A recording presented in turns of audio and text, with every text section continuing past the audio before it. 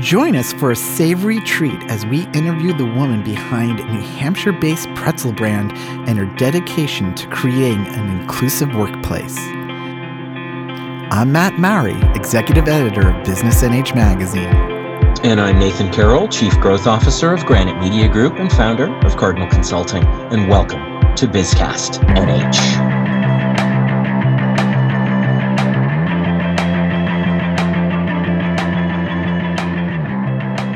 Matt, I'm a snacker. I don't know if you know that about me. Oh, what's your guilty pleasure of choice?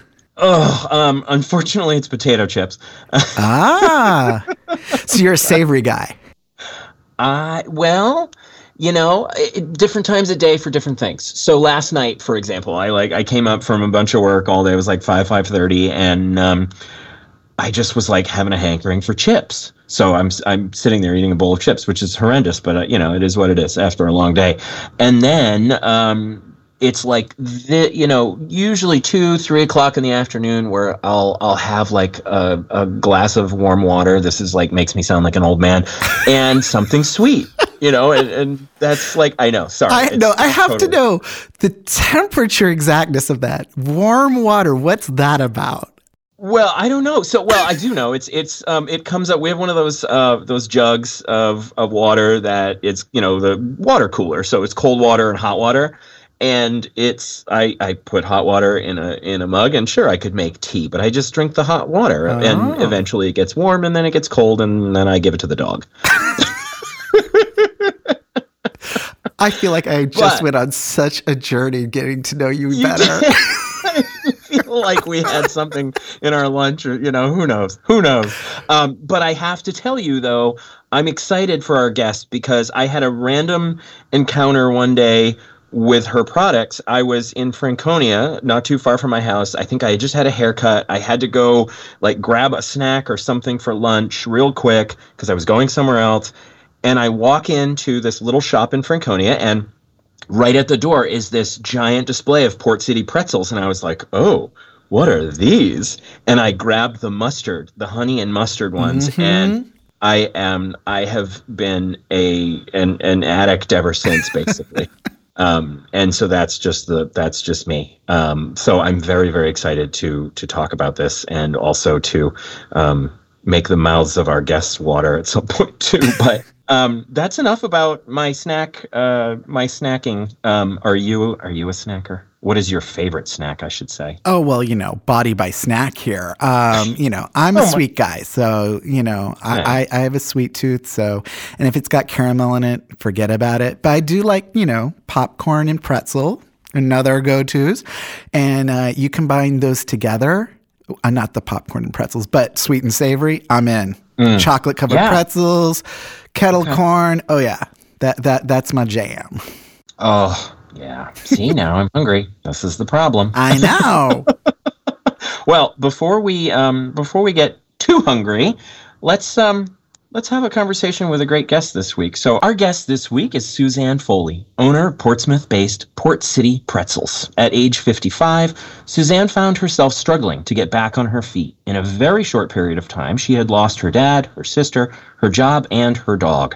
When her thoughts turned to better times, she remembered the taste that always brought her comfort. In 2015, she took her family's famous pretzel recipe, added her own special twist, and launched the Port City Pretzels brand name. The majority of her employees are disabled. The business is 100% woman-owned, and the company proudly represents the LGBT community. Suzanne's mantra, believe in yourself and the goodness of others. When she's not on a yoga mat or on the reformer in Pilates class, she's skiing, golfing, or in her happy place in the kitchen, experimenting with new recipes. Suzanne, it is such a pleasure to have you. Thank you for joining us. Oh, thank you, Matt and Nathan. I really appreciate it so much for having me come out here. I feel pretty special. Well, you should. You're doing some great stuff. And we'll get into all of that, you know, you and the company, all of that. But maybe start out by, like I was saying earlier, making our listeners' mouths water and maybe their ears perk up a little bit by sharing that origin story of Port City Pretzels, and maybe the flavor lineup, too, at the end. Oh, sure. Well, I'm sitting here and I think I've got a new idea for a flavor lineup, actually. Oh, boy. You heard it here I'm first. listening to this savory sweet. So there's that fine line. So I'll have to keep that in mind. 7 years ago, it was a tough time. I think the reason why I try not to forget that is, you can't always forget where you're from, right? And I also always want to inspire other folks that are maybe at a low point. And, when I was at that low point, as you explained in the beginning, and losing a job and sitting in unemployment is really humbling. And something that I hope not everybody has to go through, but it's tough. And I just remember sitting there, a career businesswoman, always had, a wonderful career. And I thought to myself, I can't work for anybody else. I've got to, I have to do something for myself. I have to come up with some kind of business because I'm such a hard worker. My work ethic is a little insane, and of which any entrepreneur you meet is going to have that kind of work ethic. So, sitting there, I started thinking about these pretzels that I had about 30 years prior. And at that time, it was just a homemade recipe on the pretzels. And I thought, these could be marketable someday. And there I was sitting in that unemployment meeting, and I came up with the idea.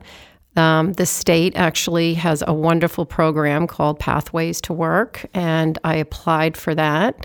They kind of held my hand in the beginning, as did everybody else from the Small Business Association.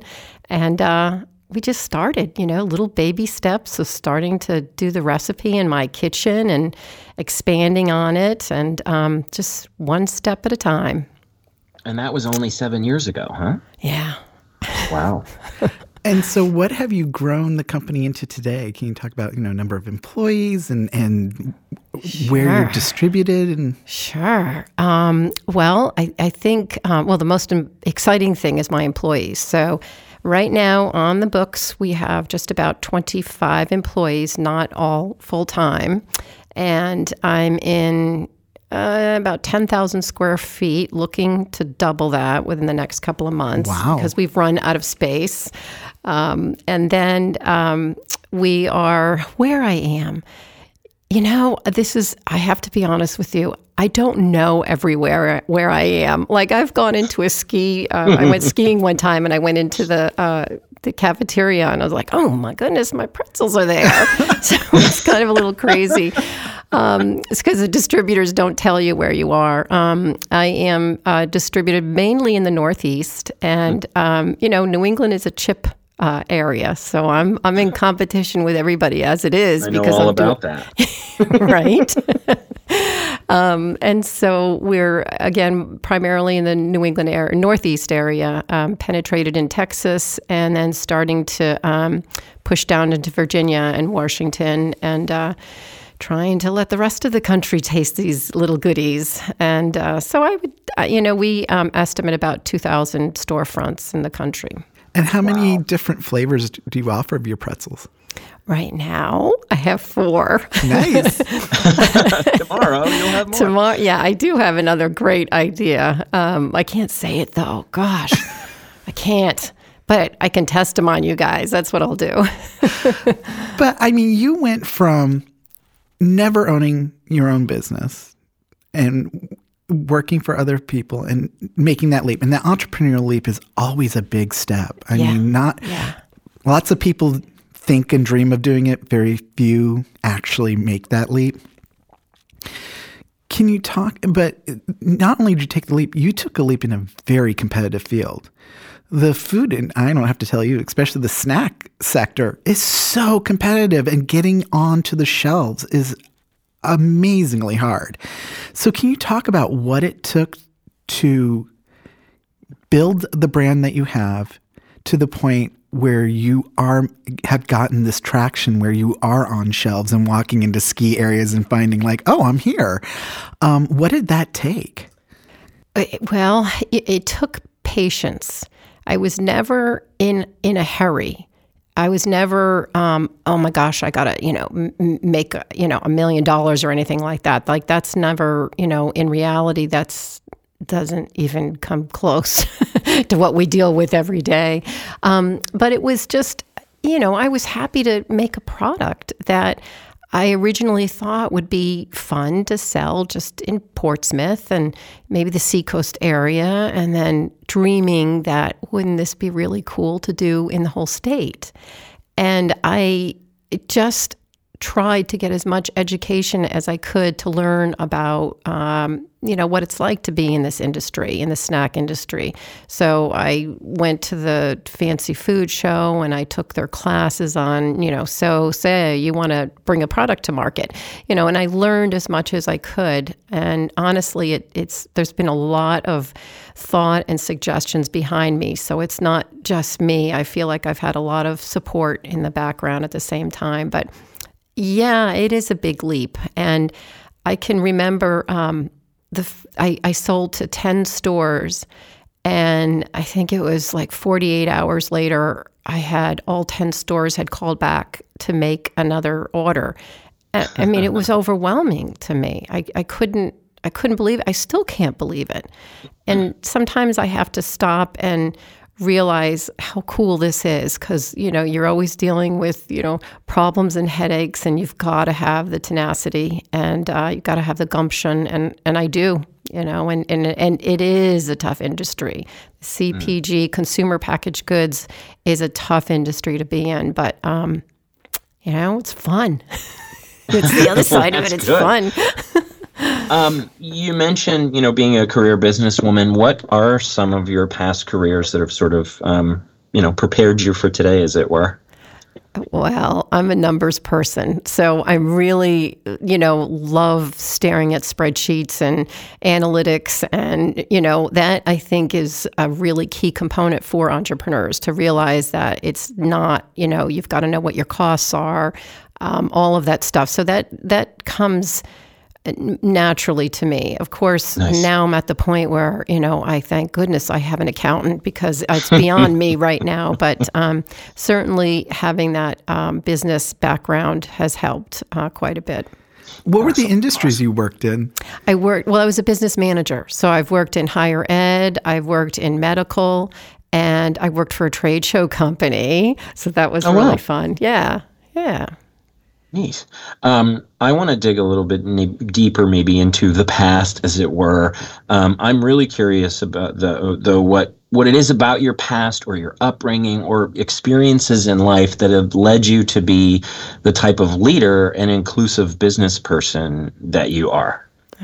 Well, when I think back as a child, I remember my dad had a wonderful job with IBM. And interestingly enough, he was 55 and he left his job to start his own business. Wow. Yeah, in boats. And we moved up to New Hampshire. We were from New York. And my dad, I just remember he would always hire folks that seemed like they were having a tough time. It was just interesting. And I, for the life of me, I have no idea what the labor market was like way back then. But I do remember sometimes we'd house people, maybe they were homeless, but that was coming from my dad and my mom, that always felt, a give back. And so that must be ingrained in me. And to be honest with you, that's something I've kind of thought about more recently, is like, where did this come from? So I really appreciate you asking that question, Nathan. Well, everyone it has sort of a foundation and where we come from, and our influences and all that. And there's all different types of influences. And it sparked me in even looking at your website and how you feature all of your employees, and you're very open and honest about who they are and what you're supporting and what you're doing. And it's just like, wow. There's a number of folks in the world that can certainly learn from you. And I hope that everybody does in this case, now that we're telling the story wider here. But thank you for delving into that.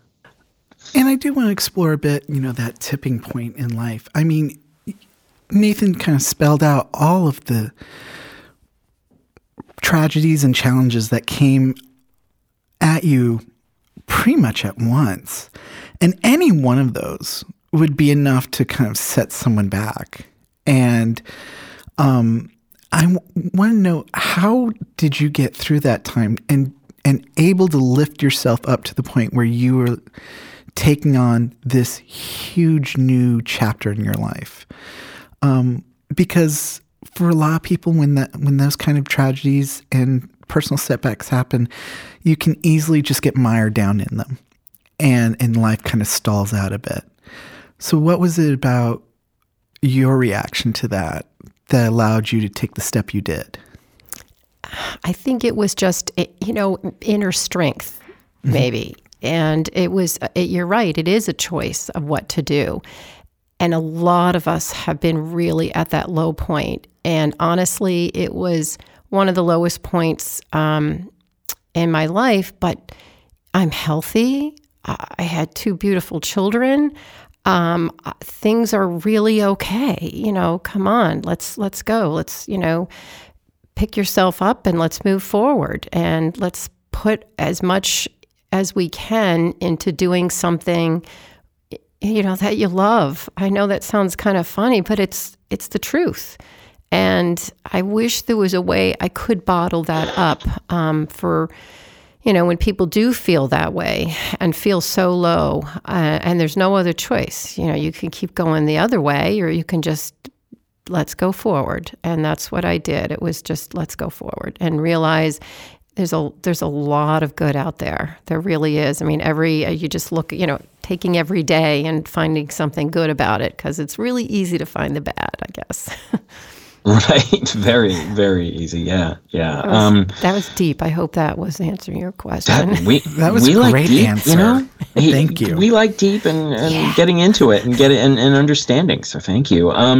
Let's talk about your team. You mentioned about 25 employees, a number of whom may be differently abled.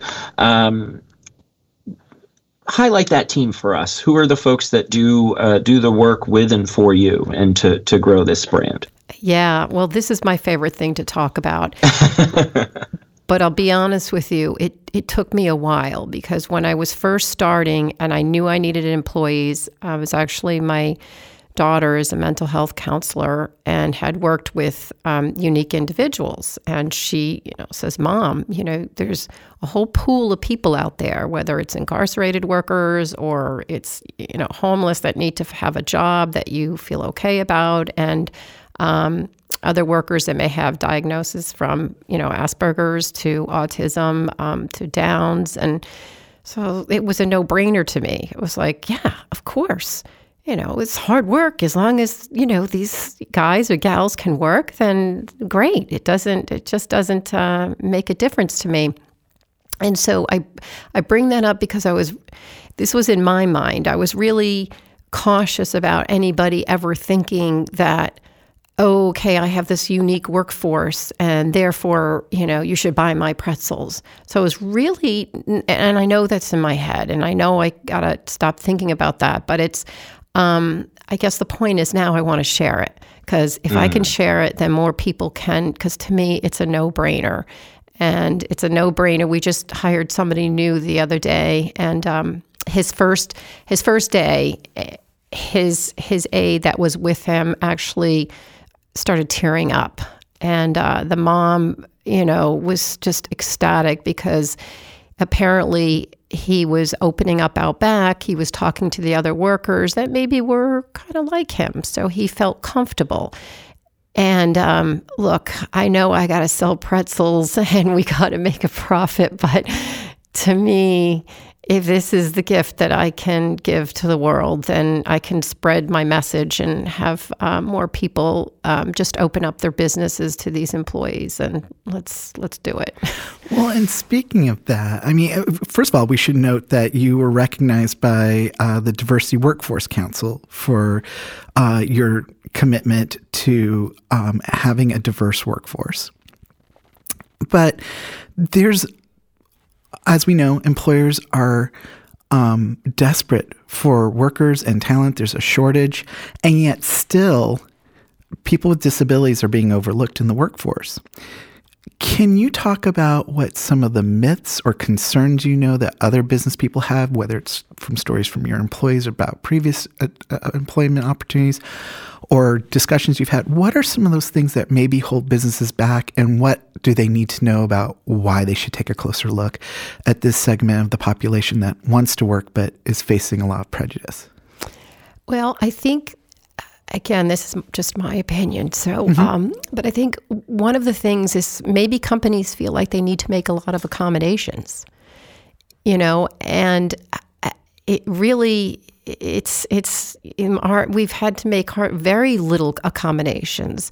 Maybe our checklists are a little more detailed. Maybe someone that's been working with us for 5 years, we still have to kind of remind them, how to mop every day. Maybe there's a little bit of reinforcement that needs to come along.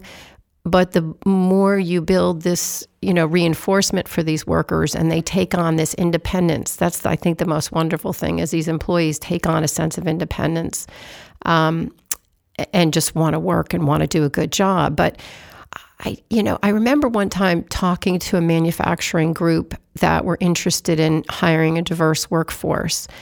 And there was a lot of questions about how it affected how fast the workers were working and that kind of stuff. And it's like, it just caught me off guard. It's like, well, okay, this is how, these guys work hard. These guys and gals that work for me, we work hard. We need to do 60 batches a day within a shift, and that's what we need to do. So nobody's not, not working as hard as they need to. So I don't know if that's something that companies are really concerned about is productivity. Our productivity is unbelievable. It's unbelievable. These workers show up every day. They're thankful. They're happy to be there, and they get the job done. And they work really hard. So I wish there was, I guess other employees can come see, take a look at us on a Wednesday. We've got our music blaring and everybody's working really hard and, we just are getting the job done.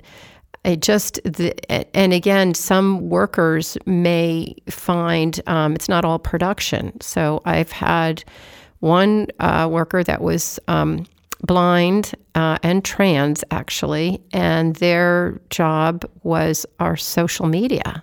And so they were posting things. Yeah. So you also kind of want to, I feel, and shouldn't all employers want to, have a win-win situation so that employees, love coming to work every day. They like what they're doing. So I think that that's what we try to accomplish a little bit. Did that answer your question in a roundabout way? No, that was great. Impressive. Oh, man. Impressive. Well, actually, Matt, you know what? We'll do a quick break and then we'll come back. So we'll be right back. McLean Middleton is a full-service law firm with over 100 attorneys and 25 paralegals throughout its 5 offices in Manchester, Concord, and Portsmouth, New Hampshire, and Woburn and Boston, Massachusetts. For over 100 years, they've been providing exceptional legal services to businesses, individuals, and nonprofit organizations across the region. Visit McLean.com for a complete list of practice areas and attorneys. Okay, we are back with Suzanne Foley of Port City Pretzels. Suzanne, I think I first encountered you in a presentation of folks that had been through the Goldman Sachs 10,000 Small Business Program. And I was very impressed. And I think I mentioned that when I first reached out to you in terms of your success and sort of what the program had done for you to help you plan for the future, as it were. Would you mind sort of explaining the Goldman Sachs 10K Small Business Program to our listeners? And then maybe just talk about your experience and what you got from that. Oh, yeah. Well, it's like a, mini MBA in entrepreneurialism. That's a stretch of a word. It seemed almost too good to be true. When I originally signed up and I was in the first cohort for the state of New Hampshire, and I signed up for the program. You had to meet some minimum requirements. You had to have a certain amount of revenue each year, and employees. So I met the criteria, signed up for it, and then I'm reading about it. I'm like, this is incredible. And then I kind of got competitive. Like I really wanted to get in. I really wanted to do it. So I did. I was fortunate to be able to be accepted into the program, and we met. I can't remember exactly the time limit, but there definitely was a time commitment that to this day, as busy as I am, if the program was repeated, I can step away and do the program again.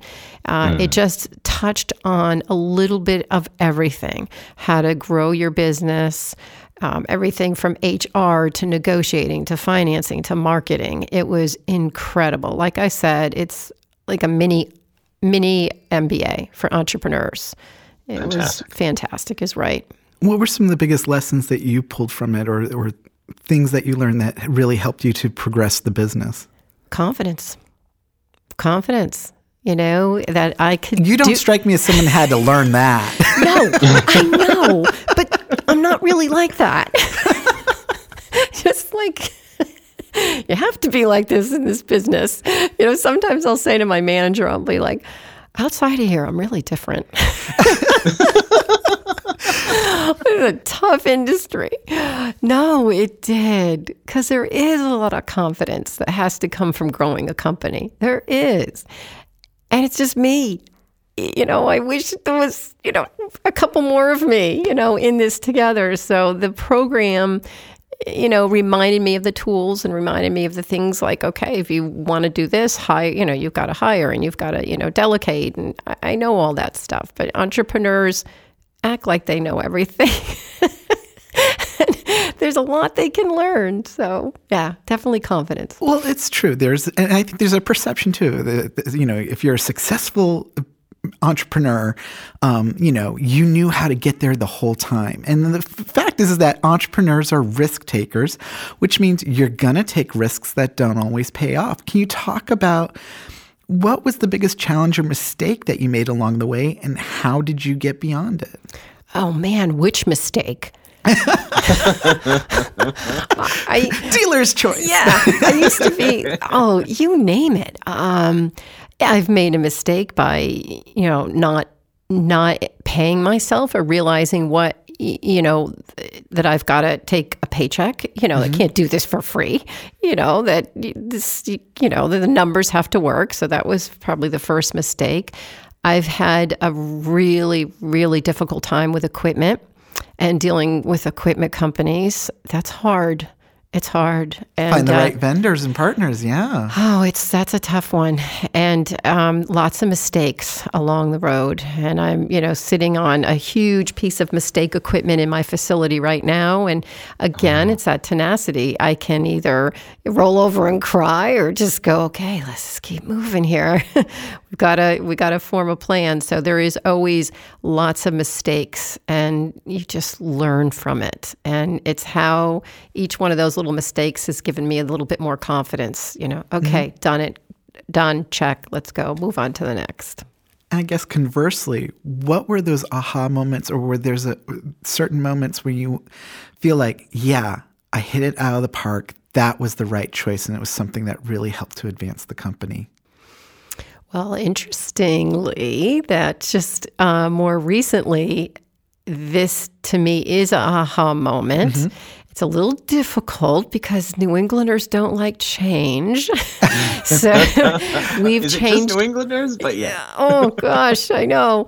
I've made a decision to clean the product up a little bit. So take the artificial flavors, the palm oil, and the corn syrup out of the pretzel. So it changes things up a little bit. It makes the pretzels a little bit crunchier. I think it's the right decision for growing. Mm-hmm. And that was an aha moment for me. It's people don't like change. Why would you change something when it's so great? And I'm like, well, in the end, this is the right thing to do. Again, it's taking that risk. And so, yeah, well, and I was, sorry, Matt. What I was going to say just really quickly was that I think what you're doing is you're understanding your consumer, right? You're understanding that people don't necessarily want those things, or they're reading labels, or they're more cognizant of what they're putting in their bodies and making that choice. So on the other side of the don't make change, some people probably see the label and go, make change. Well, I appreciate that coming from a true lover of Slim Jims and everything else bad in the world. Oh, it comes out right here. I love that. That is not something that I knew. So, here it is, right on Bizcast NA. A true lover of Slim Jims. Oh, man, they're good. But change is hard, and not just on the consumer end. I mean, change is hard in a company. And for a founder, you took a family recipe and made it a success. For a lot of people, they would say, why mess with something I'm doing well? Why do I want to change? What did you go through when you were looking at maybe the need to change, and how did you accept that yourself and then drive that through your company as to why that change was important? I had a little help with supply issues. The supply chain. Yes, I had some help there. And, you just get to a point, you're like, okay, enough. We need to make a change. And we need to make a change that's more positive. And so that's what starts that process. And I'm curious because the supply chain issue, it always comes up. I'm amazed at what it affected. So what for you was disrupted in the supply chain that prompted this? The manufacturers, I co-source a couple of my products right now. So my recipes are made down in Maryland, and we get them in 50-pound boxes, and we weigh it out. So that's kind of cool. I'm such big stuff now. And then my pretzels I have co-sourced elsewhere as well. And it just was getting really difficult. Bringing the freight in was getting difficult. Sourcing and getting the squeeze. And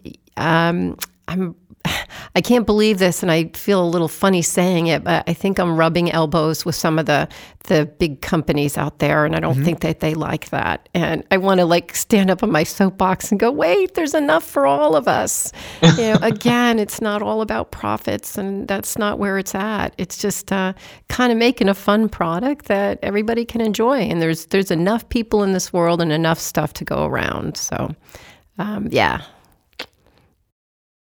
And so where does Port City Pretzels go from here? You're rolling out a cleaner product. And so I imagine that there's some branding and marketing going on around that. So what are the short-term and long-term goals here? Well, I started, this is a tough thing because you start with all the stores that took you. And I think I've got 500, brick and mortar stores, which are the reason that I am where I'm at today. And I'm very, very thankful for that. And so what happens is, what's the next step? And the next step is bigger chains. And, we're on the shelves of Walmart, and we're on the shelves of Hannaford's. We're in Shaw's, we're in Stop and Shop. And we are talking again to a couple of the other biggies. And that's just what happens. And I guess it's a choice to back it off or go forward. And heck, this is fun. With my workers, I'll be like, these pretzels are going to the Piggly Wiggly in Alabama. Isn't this cool? So that's the next step, is just to keep distribution going. So that's what we're working on. And what is your favorite flavor of all of yours? Oh, it hasn't come out yet, but it will soon. I know I can't talk about it again. All right. I do love the mustard and honey. Absolutely. Okay. All right. Yeah. That's what hooked me, Suzanne. That's what hooked me. Great. That's it. That's all it takes is a little mustard and honey. Mm-hmm. And so, you talked about some pretty big names of shelves that you got on, which are not easy shelves to get on. So, there are a lot of businesses that want to break on into that. What's the advice you would give them? What does it take? What do they need to know to take that next step? Take your time. Do things right. You've got to make sure that, the channels to get there. Your facility is food safety certified. There's so many different things. Don't think it's going to happen right away. Onboarding can take up to 18 months. Wow. I'm not in any hurry. the reason I'm also not in a hurry is because we can only move as fast as we can go. Mm-hmm. So right now we're about 5 bags a minute, and we're trying to take that up to 35 to 40 bags a minute. So at that point, I can sell more. But really, to answer your question, people just need to go slow. Make sure they're crossing their T's and dotting their I's, and making sure that it's a product, whether it's food or it's an item, it's something for the consumer, and they're looking at the consumer, end product. Awesome. Well, Suzanne, thank you.